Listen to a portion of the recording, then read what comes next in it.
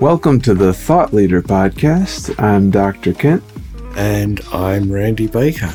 And in the Thought Leader Podcast, we travel all around the world to find the most interesting guests we can find. And today we're going to the land of the long white cloud. What does that mean? That's New Zealand. Oh, that's true. No, I was just kidding. I was paying attention during this interview. It was amazing. We talked to the great Liam Ford. He needs no introduction, but just imagine a well-tanned guy padding out with his bare feet and in front of an audience in Prague, and that'll give you enough interest and intrigue to keep listening. So I think if our listeners take just a few minutes and listen to this interview, it's potentially capable of pointing you in a totally new direction. It's true. Or you can feel free to, jump into a barrel and roll off a waterfall. And bounce, maybe. Here's the interview with Liam Ford. So it's kind of a fun way to start, but I feel like we should rewind about 30 seconds, Liam. And why don't you give our listeners the recipe for inflammation? I kind of love that as a starting point for this interview on thought leadership. Yeah, well, inflammation's a problem everywhere, isn't it? So what I do is my sort of morning routine for inflammation is I get a nice cup of coconut milk, because that's easy on the body and good for you, a grind of black pepper, and a teaspoon of turmeric, and then I heat that up together in a little saucepan. You can use the microwave if you want to be like super efficient. And then I give it a good stir, and then I sip on that in the morning. It's a beautiful, warming, hearty drink, and it's an amazing impact on inflammation. And of course the black pepper helps the absorption of the turmeric, and you're away. So there you go. I love that as a starting point for our chat, just like it's the starting point of your day. So now I feel like it was too pleasant, so I should toss it over to Randy to make fun of your New Zealand hood. Is that just to stir it up. Proper term? I was going to say, there's an accent there. There's something that's not quite the same as mine, and theoretically we shouldn't be friendly. Well, we're like competing cousins, aren't we? The Australians and the Kiwis. Just like competing cousins, when we're actually got a common enemy, though, we're all like super buddies, right? Otherwise, yeah. Which is pretty much perfect. Everybody else in the world is there. Yeah, exactly. Perfect on this podcast. I could be your common enemy. So, as your common enemy on this podcast, Liam, tell us the entire story of your life in about 30 seconds. The entire story. Well, there you go. So, born in New Zealand, or Aotearoa as they call it in the native Maori language, which means land of the long white cloud. So born from a humble background, bare feet, walking on the beach, enjoying it. Went through university, was a little bit of a rebel in university, was fighting for what I thought was right, as you do when you're young and you've got a lot of energy and you want to push against the man. And then I got into my own business. I'm a sort of a serial entrepreneur, so I've had some reasonably big businesses. And, I learnt my lessons from not only my successes, but my failures about how to create better organizations. And so I really wanted to make an impact on organizations when I saw the power that they have, but also the positive power, but also the destructive power. So I wanted to end my days talking about the positive sides of how we can change organizations. That's the short story of how I got to be where I am now with the Zone. During my university days, I used to walk barefoot everywhere. And if you look under my desk right now, you'd find bare feet. Do you still walk bare feet on the beach? Well, funny you say that, because if you were to look at my feet right now, they're also bare feet. But what I'm also barefooted. No Three way. barefooted guys talking to each other. Look at that. Wow, yeah. that's got to be. We should grab some beers. So, but under my feet actually is like one of those yoga pincushion mats.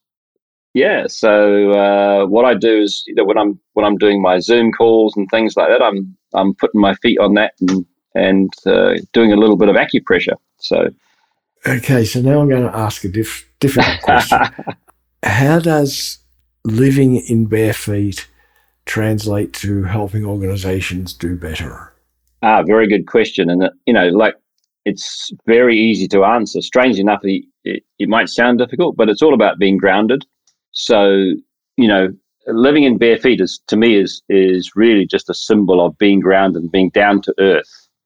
And being down to earth for businesses means that, you can fly high. You can get tied up with all the hype and the big money and, the ego and the kudos and the status. But that's not really where it's all at. It's all about being grounded. It's about being really focused on what difference you're making and what you're delivering to your customers or your patients or, those people that you're serving. And that's the symbol of groundedness for me. It's being grounded in what difference am I really making? That keeping your feet on the ground is so, so important when you're in business, because you can easily get carried away and get locked into your own ego, and people around you will be getting, "Oh, great, you're so great, Liam," but you've got to be feet on the ground. So one of the interesting things about you is that you've been around the world in various professional capacities, not just traveling and working on the ground in many different places. So how do you see that sort of barefoot sensibility as being different in, for example, Egypt or even the UK or different places you've lived and worked? Well, I think it becomes a point of difference. So I've now worked in 35 different countries around the world. And I always remember one time I was working in the Czech Republic. And anyone who knows the Czech Republic, it's an ex-communist regime. And they had the famous Velvet Revolution.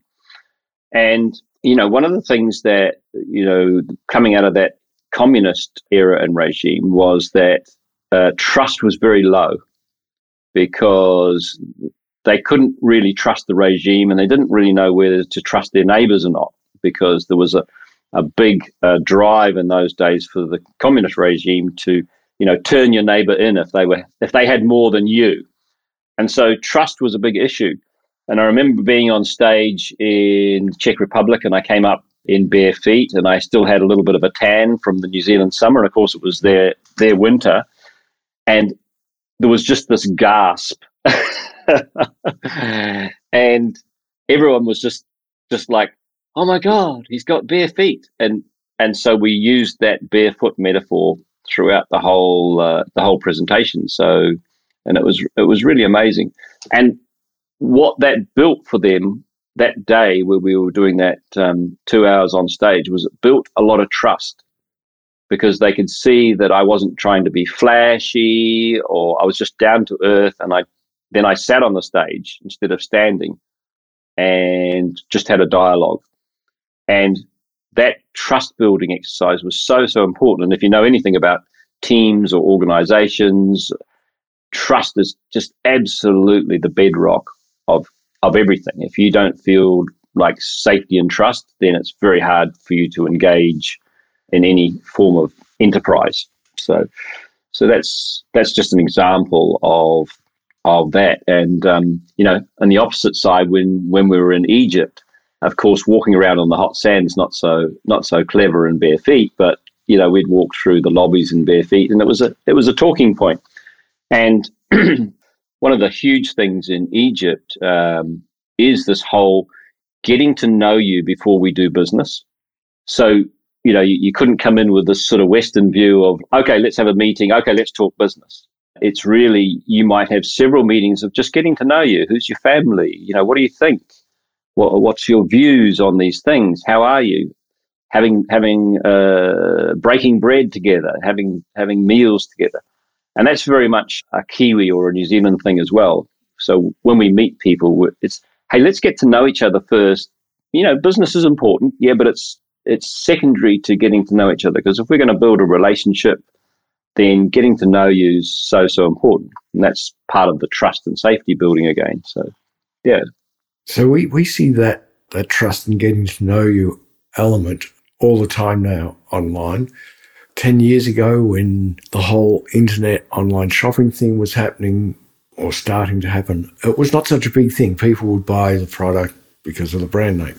Now we're seeing people are wanting to become connected in some way to the person they're going to do business with. So CEOs now necessarily need to be almost public figures in the sense that people need to know what they think and what they say before they become comfortable or have enough trust to buy the product. Are you finding that CEOs are struggling with this whole concept of trust in the marketplace, or have they adapted to that? Because for 10 years they weren't. Well, I think it's very much dependent on the leadership style of the CEO. A lot of CEOs were taught and have been educated and trained inside hierarchical organizations. And it might not be a really rigid hierarchy like the army. So it's a more loose hierarchy, but it's all about, if you want an answer, go up a level. And then if you want an answer again, go up another level. So it's all this hierarchy, and it all sort of feeds up to the CEO. And the problem with that is that it starts to create very poor communication channels because you're going through a number of different layers. So there's your first problem. So you have that. You remember that game you used to play when you were, the Whispers game, when you were kids, you sat in a circle and then you whispered something to someone and they whispered. And by the time it got back to you, it was so different. It was like, wow, I can't even believe you even thought we said that. And that's like those communication chains in organizations. So the more you have these different layers and the more formal they are, the less effective your communication is. So that's number one. And the second thing about hierarchies is power. And when you're with someone that you deem to have more power than you or power over you, that doesn't go well with safety and trust, because then you're always in this potentially submissive or competitive environment. And so I would say that the CEOs that are struggling with this are those ones with that hierarchical mindset. You report to me, you work for me. We're not working together. It's not a collaborative mindset. It's more of a superior versus an inferior or a subordinate mindset. And that doesn't create for great organizations that can actually scale quickly and are also agile, and also that unlock this thing that I call collective intelligence. So collective intelligence is, how do we get the intelligence, from everyone, from the person, for example, in the store who's maybe sweeping the floor but sees the trucks come in every day and notices that if we did this slightly different, maybe things would be more efficient. So everyone in the organization notices different things. And so if you pull this collective intelligence through, you can actually make a really, really big difference, and you can be much more agile. So I'd say it's more about the mindset of the CEO, the ones that struggle. So if we look at collective intelligence for the entire planet a little bit, I know you engage all the time thinking about the actual earth, right? And feet on the ground, like the actual soil and yes. So on. What if I throw you a difficult question to say, what's one thing you're really hopeful about as we roll into the next 100 years, and one thing you're really nervous about or fearful about? Well, one thing that I'm really hopeful about is that the advances in technology will actually become, great solutions for us as humans and for the planet. One of the things that I'm worried about is the state of the planet and how we're tracking with the use of resources, and it's the sustainability question again and again, and it's the climate change question. Now, in my mind, at least, I'm very certain that, as humans and the way that our industry works, that we are impacting climate. And, I don't want to necessarily get into a debate on who's right and who's wrong, but that's my belief anyway. And I've seen that because I've been traveling the world for 25 years, and I've been around lots of different countries. I've seen the impact that we've had on the sea, on the land, on the air quality. So I've seen it with my own eyes, and everyone I talk to understands that there's a change. So that's the main thing that worries me. On the other side of it, though, I'm hopeful, that with the new technology, that we can actually start to solve some of these problems, not only for the Earth. I mean, this is the only planet we have. It's the only spaceship we have, so we should look after it, right? But also that we can solve some of humanity's biggest issues with technology, but also for the creatures around us that also we live in harmony with. So, how do we look after the creatures around us, whether they be birds or animals? How do we look after the trees? Because they're all part of a complete ecosystem in which we are dependent or interdependent. That's what I'd like to see, and it's one of my big personal drives around sustainability. And trees apparently have communities now, which is amazing to find out in our modern science, right? Yeah. Which is kind of the work that you do. So I guess kind of going into the close of this interview, curious to hear more about what you do and what kind of folks you're looking for. Well, what we're trying to do with organizations is our purpose at The Zone is to help organizations become more human. And what that means is that we're our best selves. So how can we be our best selves at work? How can we be more kind, more caring, more collaborative? And what will the impact of that be on the organization? Well, we've seen it over 20 years, is that when you create more collaborative organizations that care about each other, organizations that care about what they're doing and care about the customers, when you create that environment, and it's not a dog eat dog or a very strong hierarchy, people tend to flourish. And not only are they engaged, which is one really important thing, to be engaged in your work and have sort of meaning behind it, to really care about it. But because they care about each other, their well-being is improved. So you have high levels of engagement and high levels of well-being. And that's the recipe for success and sustainability. So it's not just engagement, it's engagement and well-being. You need both of those. You need that sense of well-being and camaraderie and collaboration. And like I've got friends at work, because, life is already tough enough as it is. It's never a straight line. We go through difficult patches. We go through success patches in life. We have children, we have illness and we have health.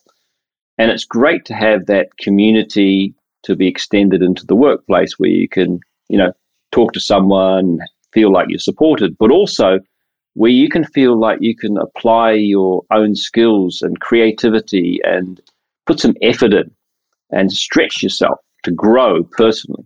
And so I think work is incredibly important for humans, but having the right workplace with the right culture and the right type of leadership and that level of care is super, super important if we want to grow and flourish as people and communities. And then we take that home, right?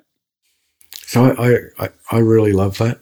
So Liam, where can people find out more and how can they contact you?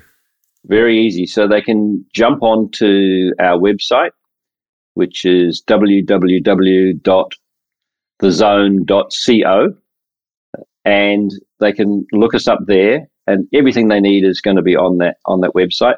If they want to connect with me personally, you can just look me up at Liam Ford on LinkedIn, and you'll only see one Liam Ford who's a crazy Kiwi who works for The Zone. So you'll be able to find me pretty easy. And if not, well, you're going to find a lot of other friends called Liam, and that can't be too bad either. So, and anyways, having a bit of a challenge is good for the soul. I've never met a Liam I didn't like. It's actually true. Yeah. Oh, is that right? There you go. So, so it must be a good name.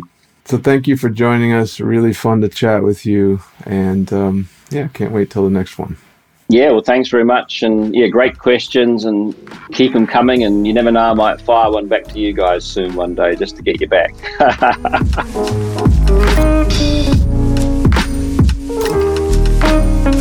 Thanks, Liam. Since we were all three of us were barefoot during this interview, I'm not sure that people really will get what you were saying about organisational change and CEO guidance and CEO's mindset and hierarchical business and all of that stuff. So I'm going to suggest that maybe our listeners go back and listen again, and this time ignore the barefoot part.